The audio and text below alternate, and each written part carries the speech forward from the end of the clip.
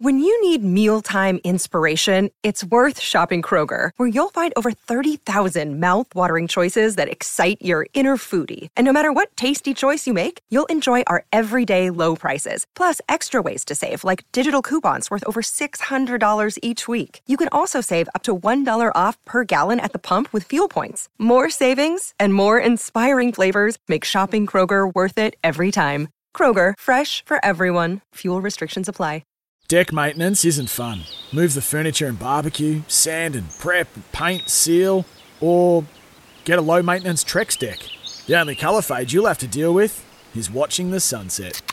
Trex, the world's #1 decking brand. How would you like to ramp up your club's game day atmosphere? Big Screen Video is giving 10 lucky sports clubs the chance to win a $10,000 grant towards their own digital scoreboard. Register now at iCanWin.com.au/BSV. Yeah, I mean, Sean O'Malley might look a bit like Ronald McDonald on crack, but I mean, the way that went down, he certainly provides entertainment. I just looked at his ranking and went, it's number 12 versus number 1 in the Bantams. How has this happened? How has this matchup happened at UFC 280? Because, I mean, if he can somehow finish Peter Yan, surely he is then in line to take on the winner of TJ Dillashaw and Aljamain Sterling.